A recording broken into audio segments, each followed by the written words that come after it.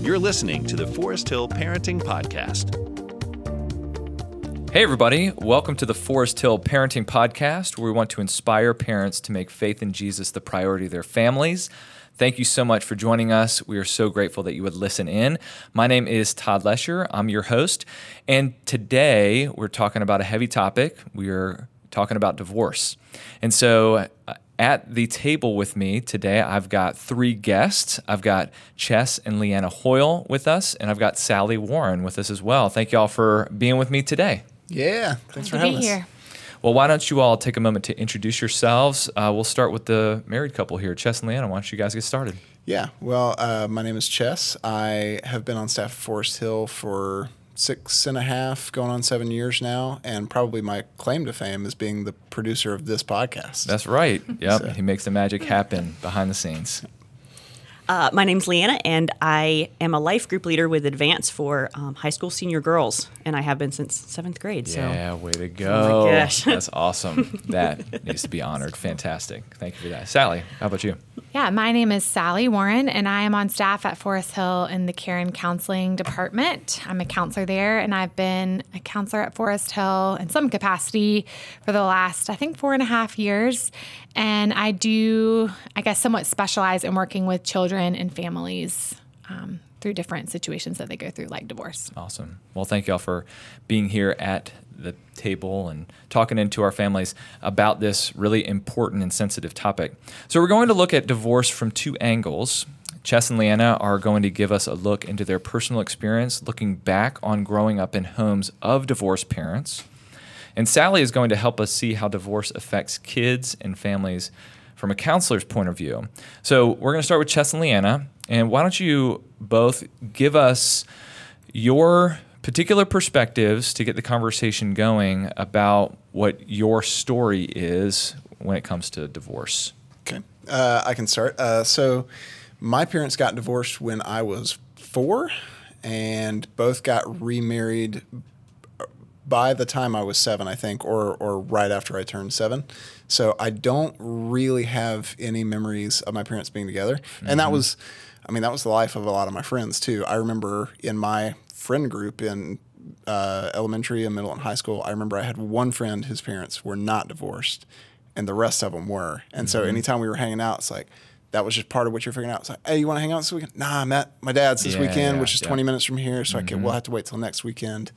And so it was like, church life, because both parents went to church, but it was different denominations and sometimes we're church shopping. So there was never a super consistent group of people that I enjoyed hanging out with until at least like middle school. They had both kind of planted where they were going to stay. So yeah, it's always been part of my life. So when people, it's never been a super sad thing for me. I know a lot of people, not that divorce isn't sad, but I've never had this super emotional devastation tied to it, because that's what life was. Yeah. So, And so a question in that, when your parents got remarried, both of them got remarried? Mm-hmm. So what was your view of those families? Was it dad and mom, and then was it stepmom, stepdad? How did you view those in kind of at the age that you were? Yeah, it's stepdad, stepmom, and figuring out that, and there's this thing, even at such a young age, you're very protective of your parents. Like, who's this guy dating my mom, Right. And my mom married my stepdad, and he did not have any kids, but they had a son together. So my younger half-brother, who is 8 or 10 years younger than me. My stepmom did have 2 kids already, so those are my 2 older brothers. And then we later on sort of adopted a third brother into that family. And then there's my older sister, who's my only 100% full blood sibling. But yeah, so it was a different family dynamic to be with these older brothers that I was like, okay, you guys have a lot of history here that I don't know about and not a part of, and you guys fight with each other a lot, and I'm not part of that either. And then to have a younger brother who, we don't have the same dad, but we're living in the same house. It was odd. I remember having to get accustomed to that as a however old I was, 8 or 10 years old. Yeah. Just being like, this is strange that we're not fully blood. I mean, and it's not a thing now, but I just remember not really being able to comprehend, but knowing it's like there's something different here. Yeah, and learning how to navigate that. And all the complexities and like involved. It would be like, Mom, I'm going to Dad's and we're going to go do this fun thing. I want to take little brother with me. And forcing my mom to navigate some weirdness there of sending her other son from a new marriage. Yeah. I don't know if this is appropriate. It's definitely not accurate, but when it comes to blended families, you think of popular shows like The Brady Bunch or TGI Fridays or TGIF. TGIF. It is for TGI Fridays, a restaurant. This podcast brought to you by TGI Fridays. Loaded potato skins. Trying to go with it. TGIF was Step by Step. Yeah. Is these shows that kind of depicted what a blended family, and I don't remember if it was from Divorce. I feel like Step by Step was, and them trying to visualize what that looked like, and it was always romanticized. Yes. Like, this is so easy. We fight over a few things, but at the end of the day, we're going to put our arms over each other's shoulder and be like, family. So. It's not always it's not like that. Yeah. So, well, thank you we'll get into your story a little bit more, but Leanna, why don't you take us through yours? Okay. I was a senior in high school when my parents started to get divorced. And my little brother was 11, and I had an older brother who was in college already, so he was pretty much not affected. And then I just became my little brother's protector, and I just wanted to save him from all that stuff. Yeah. So it was pretty hard. I think it might have been easier in Chess's case where he was 4. So I was 18, and this is all I knew, and then that changed completely. Yep. Yeah. So what word would you use to describe that? Chess mentions for his, it was not necessarily, sadness was not pronounced at that time.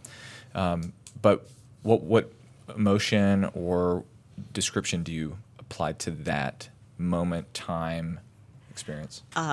Probably turmoil. Yeah. I mean, I was trying you to could figure feel out everything where to go that. to school. Yes. Yep. And you would walk in the room and my parents would be together and they would just go silent. And you're like, it's not like we can't feel how this room feels when you were talking like that. So you're 18, you're in tune with everything. And I'm like, well, I'm just going to take Eli, I guess, little brother. Yep. So. And that was right when we started dating too. Yeah. So we kind of had shared custody. I got him every weekend. And he went every other week to my parents. Gotcha. Yeah.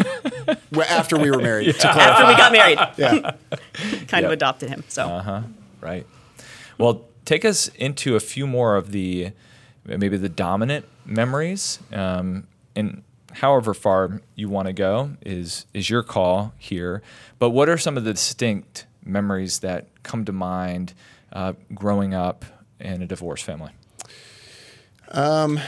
For me, and this may just speak to the fact that I'm not a super emotional person, but inconvenience would be like the primary, particularly around holidays. You become like a football coach drawing the play out with all the X's and O's. So like, okay, we're going to go to this grandma's house, and then we're going to split over to other grandparents' house on this side, and then we got to go stepdad's mom's house. Yep. But then if certain sections of the family aren't meeting, and so all of a sudden, because you got mom's parents, dad's parents, and then both step-parents' parents, so that's 4. And then when we got married, I was 19, she was 21. That turns into 8. Yep. But it was just a lot of inconvenience. It was a pain to plan anything outside the ordinary. So in my case, I was with Dad every Wednesday and every after school to 9 p.m. and then every other weekend. And it was a pain to plan okay, my friend he's going on a trip and wants me to go with him this weekend. Yeah. Well, now do we swap the weekends and we're off schedule or whatever? Or do we just Dad just skips this go round and we'll go at it next time? And then when special events would come up, that it was always just a hassle. Yeah. So that was probably the biggest thing. And it got a little bit easier when I got a license. But when you're 16, you're kind of in that territory where you're starting to make decisions without necessarily having decision making brain power. Right. So I was always careful not to like cast allegiance with one parent or the other. So that became like, because it was like, okay, you can drive now. You can come over here whenever you want. I was like, okay. If I want to stay a little bit longer or if I want to go a little bit earlier. So that was it all just comes back to like it being a pain to plan around and even with friends, like I said, it's just easier just to stick with like to go home and just play video games or whatever and be by myself or whatever. Yeah. No, that's important. It sounds like you were at the mercy of your parents' communication. And if the communication is intact and clear, then you are going somewhere. But if there's a breakdown in communication, then you're just at the mercy of finding out, okay, what am I doing now? Yeah. I mean, well, and it was in seasons. I remember being very young, I think maybe 5 or 6, and my dad dropped me off and he said, will you ask your mom to come out on the porch? I want to talk to her. And I don't know what they talked about. And my mom came back in and I was like, why were you guys talking? And she probably told me whatever they were talking about. He was like, and my response to her was like, yeah, but you guys were divorced now, right? That means you don't talk anymore. That means you don't like each other. Yeah. So that was my understanding of it. A stereotype of divorce, right? 5 or 6. No. But yeah, it was in seasons of, because there were some times when they just couldn't stand each other and made each other angry every time they talked to each other and didn't like to talk. And they did a decent job of shielding me from that. But like my lovely wife said, like, I'm not ignorant to what's going on. I can tell that you guys are being weird and shifty. And then there were occasions like, I remember like my dad would pick me up and then he would stop somewhere and like run into the gas station or whatever. And I'm just like a kid rifling around the car. And I'm like, what's this court document? Oh, wow. Oh, yeah. This looks very official and like it's causing somebody a lot of trouble. Yeah. I don't think I should be reading this. What's in it? Right. So. Yep. Yeah. How about you, Leanna? I know you said, tumultuous is basically the idea, right? But what are those pronounced memories for you at that time? I was mostly a mediator between them because I was the only one apparently in the situation that could see both sides. Wow. And so my mom would say something. I'd be like, when she says that, this is what she means. And my dad would say something. I'd be like, this is what he means. And so I would literally be sitting in the middle of the table and they'd be at either end. Yeah. And so that was really hard because those weren't conversations I should have been a part of. Yeah. So they should have been seeing a professional or anyone else, I think. Right. You became their professional. I did. Right? I did. Their And didn't get therapist. paid. Yeah. It was not good. Wow. And just, I think protecting my little brother was my number one priority. And so I didn't deal with it for a long time because I felt like I couldn't afford to. I was like, I can't feel in this right now. I have a job. Yeah. When you mentioned protector, is that guarding them from, when things got tense? Was it guarding them from the emotion? Like what all encompassed the protector role? I mean, I would ask him constantly how he's feeling, like what's going on. This doesn't mean that this isn't about you. Like they're not getting divorced because of anything that we did. Yeah. They love us both very much.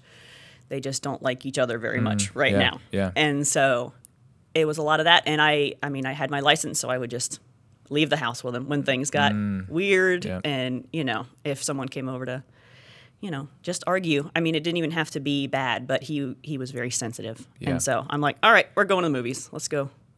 Yeah. We're out here.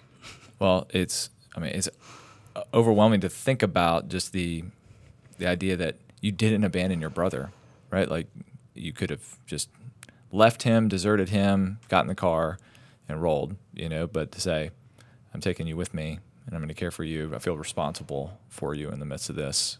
So that's really commendable. So divorce is never easy, and staying together also takes a lot of work. But when it comes to having divorced parents, what are some of the realities you had to live with or challenges you faced along the way, even to this point? So we've talked a lot about some of those things in your childhood, but you can speak into post-childhood at this point too. Well, I mentioned getting married. There's the awkwardness there of like, well, married or even like graduation or things where it's like both of your parents should be here for this thing, but graduation's a good example. We're only giving you 2 tickets. Mm-hmm. But I have 4. Yeah. Okay. So things like that where, and that's not anybody's fault. I don't fault the school or whatever. The other thing was, it wasn't super often, but every once in a while, and I'm making an assumption here because my parents didn't obviously give me the full details of their divorce and a custody battle and all that stuff. But every once in a while, when it would get really bad, they would start talking to me about either not like details of like how it's going, but that they were angry with the other parent. And it's, what am I supposed to do? That's like when you got 2 best friends and one of them comes like, other best friend did something terrible to me. Yeah. And they're the worst. I'm like, well, what? I mean, they didn't do anything bad to me. What am I supposed to do? Yeah. Do you want me to be mad at them on your behalf? Right. So just awkwardness there. And not that they ever, I don't think they were ever trying to like win me to a side by any means, but there is this feeling of, as a kid, like you want to make your parents happy. Yep. And so the thought in those moments is like, what do you want from me right now? Like, what do you want me to do? Yeah. Do you want me to agree with you? Do you want me to be like, yeah, mom sucks or dad's the worst? Yep. Or do you want me just to shut up? Or yeah.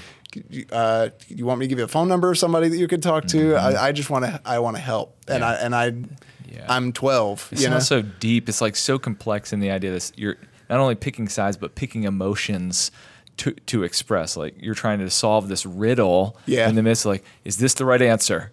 You presented them something and you never got the straight feedback of whether or not you were doing what they wanted. Well, I mean, social interactions for me, just because I'm kind of socially awkward anyway, or it's like a vending machine where I'm just trying to push the right button to get the soda that I want. It's like, that's not the one I wanted. I pushed the wrong button. Yeah, the combinations are off. Yeah. So just trying to navigate. Yeah.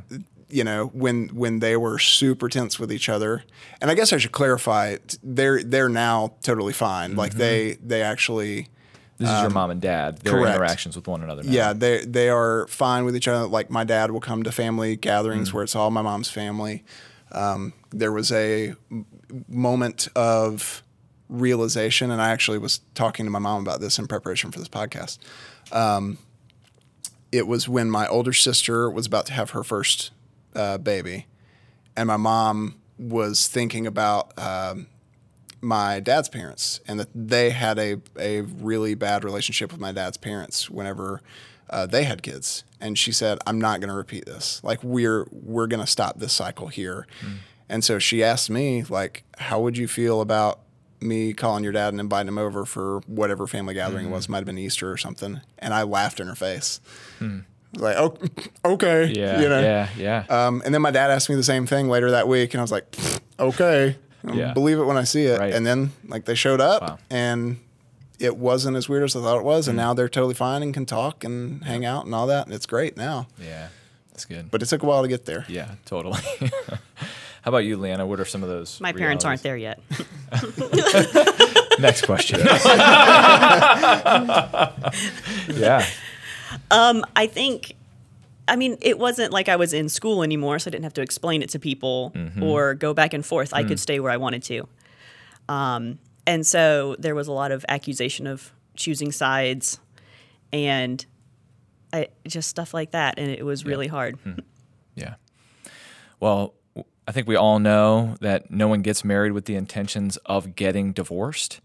So, Sally, why don't you jump into this conversation at this point? What encouragement do you all have for couples to avoid divorce? So we'll start with the couple themselves, Leanna and Chess, and then Sally, you can tag on.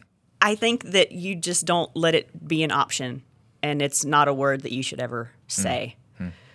Like it's a no word, as we say. Yeah. Like you don't bring it up in jest. You don't threaten it. You don't. I don't know. I think things like that. My grandma wanted me to get a prenuptial agreement with Jess, and I was like, first of all, I have nothing. What do you want? So you want the DVD VCR combo? And Chess was like, that just seems like going in it with a plan B. Yeah. And There is no plan B. I think the advice that people generally give about marriage is like communicate, which is great and very vague and unhelpful. So I would elaborate on that to say there's a line between love covering sins and letting things fester for the sake of being kind or Maintaining avoiding the peace. Yeah. So like love covers all or whatever. But if love has to keep covering the same thing over and over and over again, it's going to rub a raw spot. So that is the stuff that you have to talk about where it's like, hey, this has been going on and I've been trying to deal with it, but it's continuing to happen and I'm frustrated by it. So we got to figure something else out. So communicate about that sort of stuff because those are the things that will snowball and eventually it just comes out in an explosion. We're like, you're always this way. I can't believe you're so da-da-da-da-da. So just like, don't let that. Don't let the snowball become an avalanche. Yeah, that's good. Sally, how about you? Yeah, so I think my answer might be a little bit different than Chess and Leanna's. When I sit with couples or, if couples are listening to this podcast and they're considering divorce or on the verge of divorce, it's a hard question to answer in simplicity because every situation is so unique and there's so many different nuances to people's different situations that I would honestly want to have an individual conversation with each of them. But where I think as counselors, especially counselors in the church, we land is the church takes a high view of marriage. We believe that God made marriage, that he loves marriage, and that his best plan is for couples to stay married. So I would tell couples that that marriage can be healed, that doing marital therapy when things are difficult is really hard work, but that God can heal and redeem. The other side of that, though, of course, is that we live in a broken world and there's a lot of hard things that come with that. We are all sinners, and the reality of it is that sometimes marriages cannot be reconciled. And in the church, I think sometimes we make divorce the unpardonable sin, and there's grace for people who do get to the place where they do decide divorce is the only option and they can't stay married. And I would just want people to also know that God still loves you and divorce is not the end of your story if that does end up being the way that it goes for you. That's really good. So something to tag on there because you mentioned, Leanna, you mentioned prenuptials, right? Which is almost like we're going to have a plan B here. So going in with possibility to divorce. And then Sally, which you mentioned that sometimes divorce is inevitable in a situation. But the idea that when you hit a rough patch, that it's not your immediate response. That's right. It is you work through this, and if you slam up against the wall just over and over and over again, and you're doing the hard work, it may happen, right? So that's those sort of realities that don't go into marriage thinking like, we might get divorced one day, but when it gets hard, don't give up on the first try. You made a covenant, which is a promise to work at this no matter what. So I think that's really good to balance out the conversation here. And that just goes against that whole cultural norm, kind of what I think you're speaking to, Todd, that we also see is this idea in culture that's kind of like have a plan B, like you were saying, Lana, or if it gets hard, just walk away. It should be easy. You should make me happy. And I feel like we do spend a lot of time in the church trying to fight for marriage and convince people that marriage really is worth fighting for. Yeah, absolutely. So Sally, from your experience as a counselor, what do some of the common conversations look like? Like, what do you find yourself reminding and repeating kids over and over again whose parents are getting divorced or are divorced? Well, it's really cool listening to Chess and Leanna share their stories because I think they're such a great example that all kids are affected by divorce differently. Their experiences are really different. So one of the main things that I really focus on regardless is just being a safe place for kids to process. When Chess talked about not wanting to cast allegiance on either parent, a lot of times kids feel like they have to filter what they say to each of their parents. And oftentimes counseling, one of the best things it offers them is a place where they don't have to have any loyalties at stake, and they can be more free to share their emotions. So that's really the biggest thing. Also, just helping kids maneuver the difficulties and all the changes and loss that comes with divorce. So things like holidays, dividing time differently, all the different things that are happening to them that are out of their control. And that's just a really hard part of it for kids, is they didn't decide to get divorced, but they're so profoundly affected by it. And part of that also means that their behavior can change as a result of divorce. So we do see a lot of kids that will struggle with defiance, opposition, acting out. And it doesn't help to try to address the behavior specifically when they're really rooted in emotions that are caused by the divorce. So when that's the case, what we really want to do is help them process all the emotions they're feeling around the divorce, which will dissipate the behaviors themselves. Yeah. So we do look at that and try to pay attention to different things that could be going on that look like disrespect, but are really, I'm angry that something happened to me that feels unfair and I didn't get a choice in it. But the interesting thing is that not every kid displays these behaviors or necessarily struggles with divorce in the same way. And this may be a little interesting to hear me say, but not every kid needs counseling immediately in the wake of divorce. I think another thing that we see is that, kind of like what Leanna was saying, she was probably at a place initially where she couldn't really process it because she was having to take care of her brother and do other things. And sometimes parents bring their kids in, and I mean this in the most gentle and loving way, but it's really out of their own guilt that they want to do something to help their kid when the kid really doesn't want or need to be in counseling. And something that I talk with parents a lot about is essentially I say something like, look, a lot of things that have happened that are out of their control, and whether or not they're in counseling is something that I really feel they need to be able to choose for themselves. And so I want to empower them and give them the choice and the option if they want someone to talk about or process with, or certainly if they're displaying really extreme behavioral issues as a result, then counseling is a necessary option. But if they're not ready, or honestly, they're not showing any maladjustment at that point, then sometimes they really don't need counseling, and they can get support in lots of other ways, youth group leaders, friends. So counseling can be a really helpful option, but it is not the only or necessarily best way for every kid to get support. Well, Sally, just I feel overwhelmed with just gratitude towards the care and counseling work that you and the team does here at Forest Hill. And this approach and this view that you have on families, parents, individuals, children who are in the wake of divorce is that you are not placing shame upon them, which you kind of alluded to that, addressing how the church has handled divorce in the past, but they're still people created in the image of God who deserve grace and forgiveness like the rest of us, whether we're married or single. We're all broken, and we need that healing ourselves. And so I'm tremendously grateful for that posture that we take, that everyone can have a hope story, and you're speaking that into them. It doesn't mean it's not going to take hard work, right? We probably will reiterate that over and over again. But the thing that stuck out to me while Chess was sharing his story that kind of relates to what you're saying, and we'll get us to our next question, is, the kids are going through a lot. Right, these emotions and the complexity, and trying to figure out the right combination for pleasing parents. But the parents themselves are working through a great deal themselves, and it's got to be so layered in this, right? It's so dynamic. And when it comes to the parenting side, which you kind of mentioned, when a lot of interaction may be driven by the guilt that they're feeling themselves, what's just your advice about co-parenting? Because there are parents who listen to this podcast who are divorced, they may be remarried, but they've got a co-parent, and both Chess and Leanna have alluded to this in their stories. How can they co-parent well while managing their stuff at the same time? Yeah, it's interesting.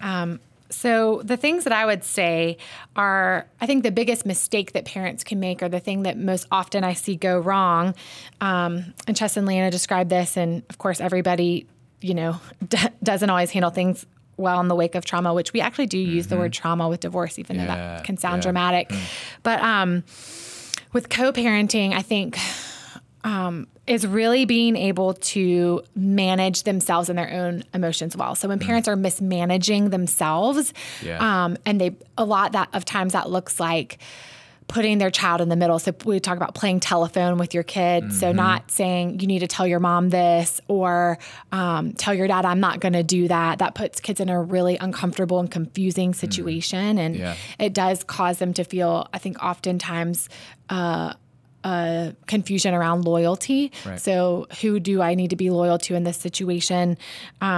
We also really, really want to guard parents against punishing their ex by taking away time from their child or doing anything that's really not in the best interest of the child as a way of getting back to their ex or former spouse in any way. Yeah. So that's another big one. And what, it sounds interesting to say, but what I often encourage parents to do is you really need to function like business partners to protect your investment, which is your kids. So you have to be able to take all your own emotions. And this is super, super hard, Todd. This is not easy to do.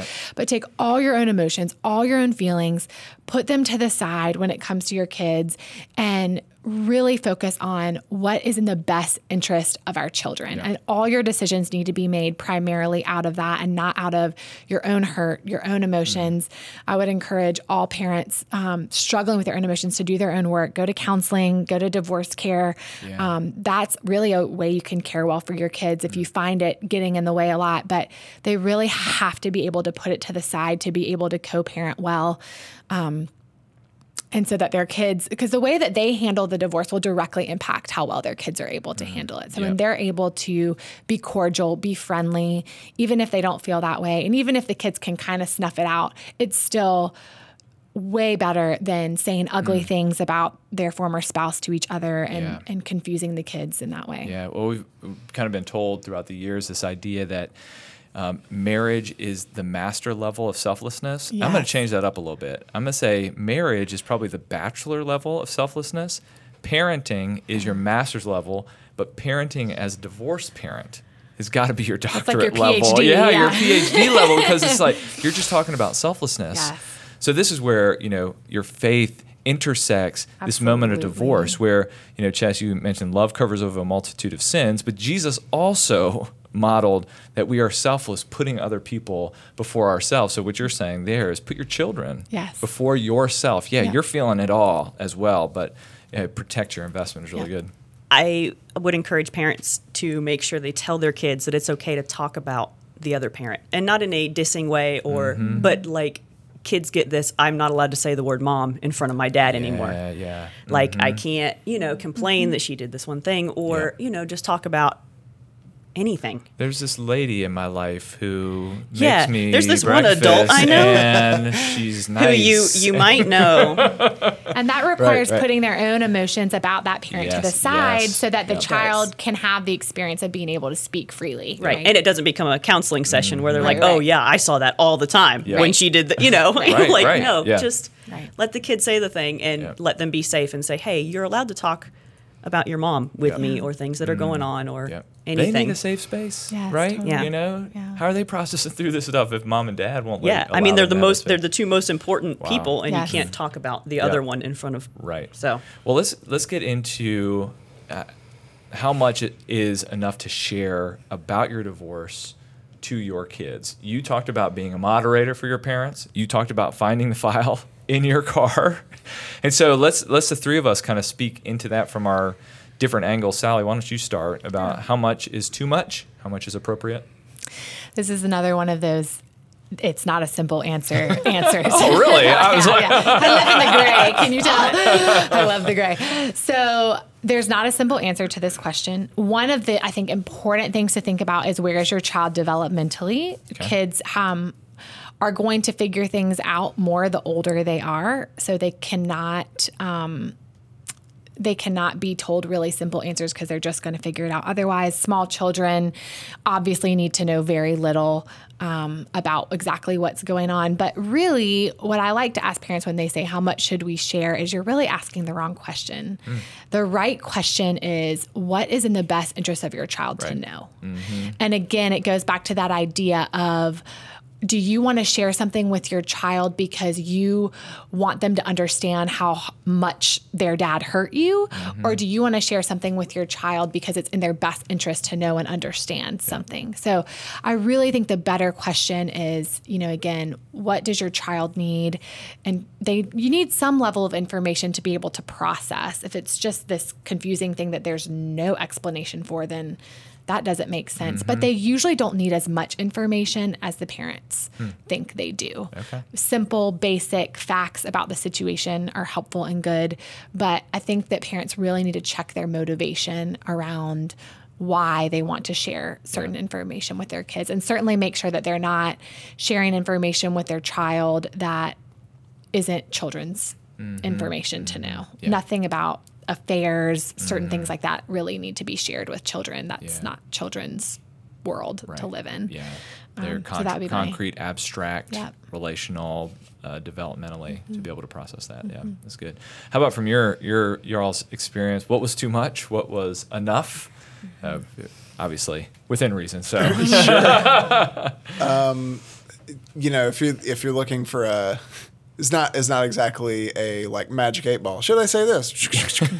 I would just say good advice I've heard before is always choose honor. Yep. And I realize it's tough to honor somebody that you are getting a divorce with, but it's like if you get closer to your child by dishonoring their other parent, have you really gained anything? Yeah. Or have you just like added fuel to the fire and made this a little bit more complex? So, like Sally said, obviously like the nitty-gritty details of exactly why this is happening, don't do that. They don't need to know how much child support's being paid. Like all that, the stuff that just kind of makes your face look like you smell something bad when you talk about it, they don't need to know about that stuff. Yeah, that's good. I think just talking to them is really important. They need to know that emotions are okay. Like it's okay to say, I'm frustrated and not explain why. They don't need that. They need to know that, they don't want you to lie. Yeah. Kids are a lot smarter and they listen to Yeah, a lot they more can than we see through think. it pretty So well.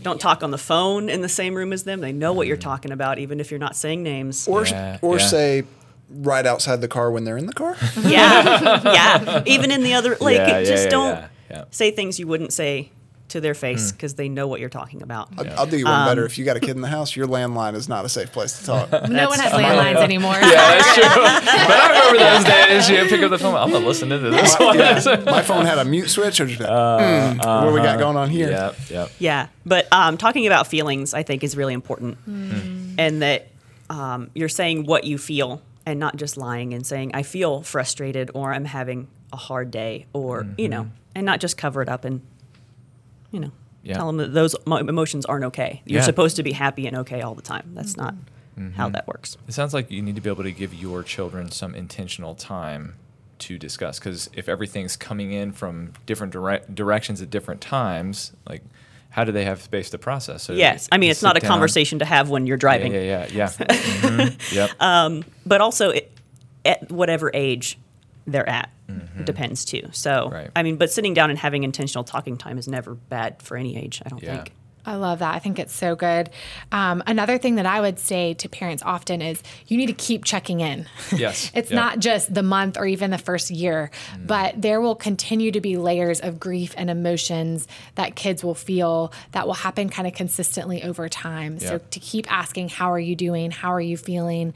And creating space and freedom for your kids to feel however they want to feel and Yep. communicate that there's not a right or a wrong way to feel, and also to model healthy behavior and Yeah. healthy emotional expression to them is really good. And I think there's always ways that we can be honest about our emotions, like Leanna was saying, while also honoring, Yep. like Chess was saying, that we can do that without being ugly. That's really good. And that creates freedom for our kids, but it also doesn't create that confusion and Yeah. loyalty issue. Right. Well, and the thing that I see in some parenting, there's a misconception that parents think if they have a particular past where they did something wrong, that they can't tell their children not to do that because it's inauthentic. And that's not true.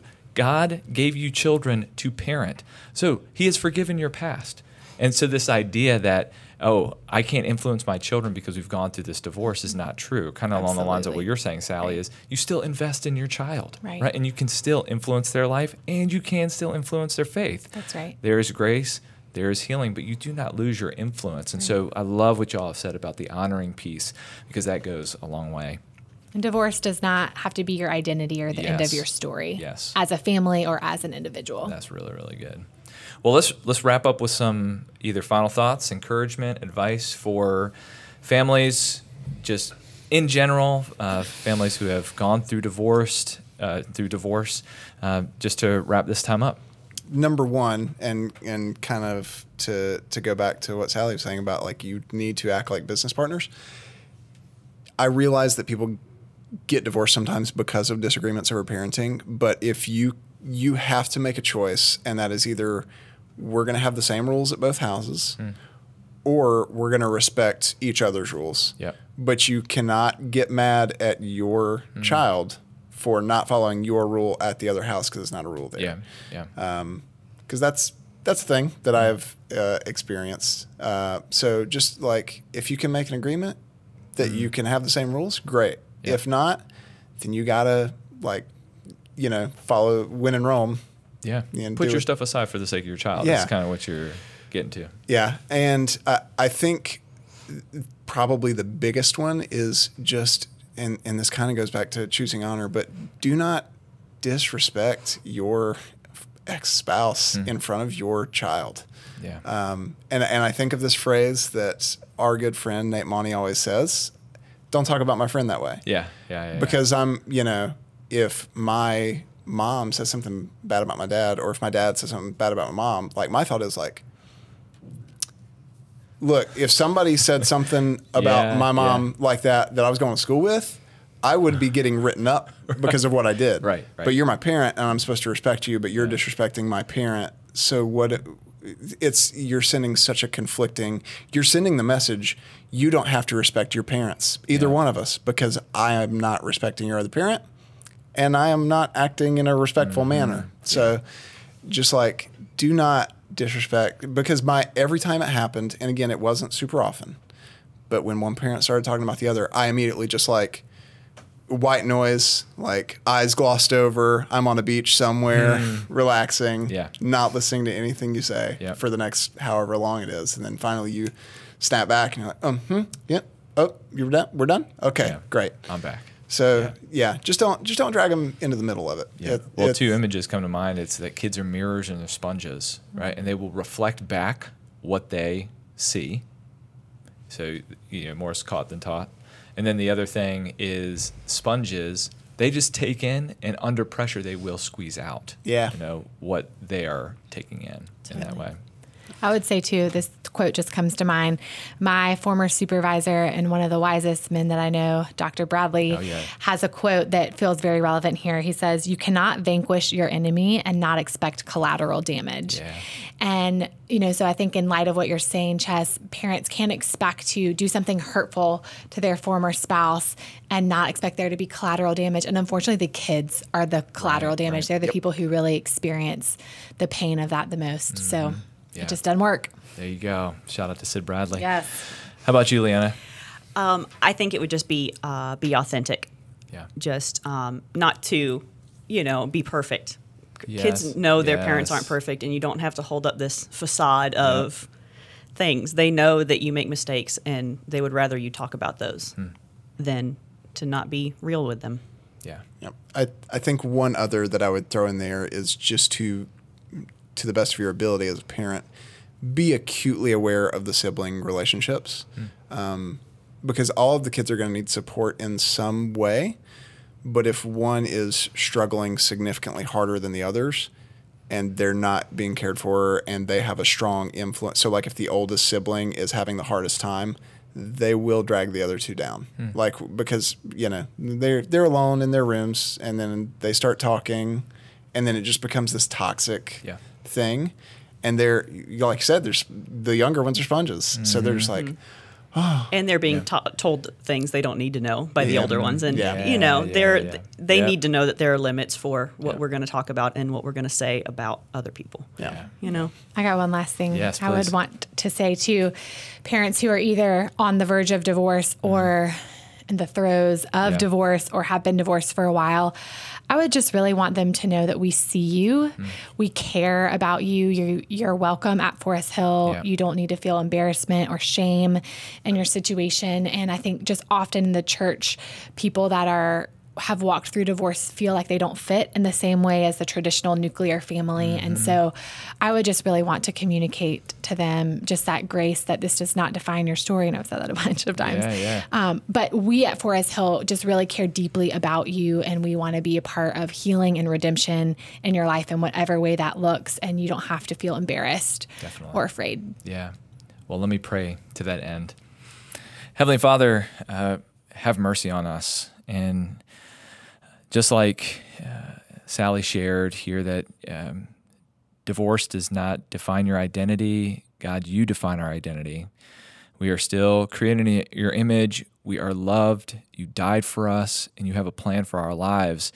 And whatever our story is, that you seek to redeem it, to tell your story through us. So we pray for families wherever they're at, whether they're married, we pray your grace upon them. If they're going through divorce, grace upon them. If they have been divorced, remarried, blended families, grace upon them, Lord. And may we be a church that demonstrates the grace, the love, the truth of God in our midst, and that we stand in a posture that reflects God, our Creator and our Father, one that loves people and that is on their side and has a future for them and a story to tell. Thank you for this time. It's in Jesus' name we pray. Amen. Parent on Parents, you got this. Thanks for joining us for the Forest Hill Parenting Podcast, where we want to inspire parents to make faith in Jesus the priority in their families. If you enjoyed this episode, we'd love it if you showed your support by sharing, subscribing, and rating this podcast on iTunes. To watch our services live or find the campus nearest you, visit foresthill.org.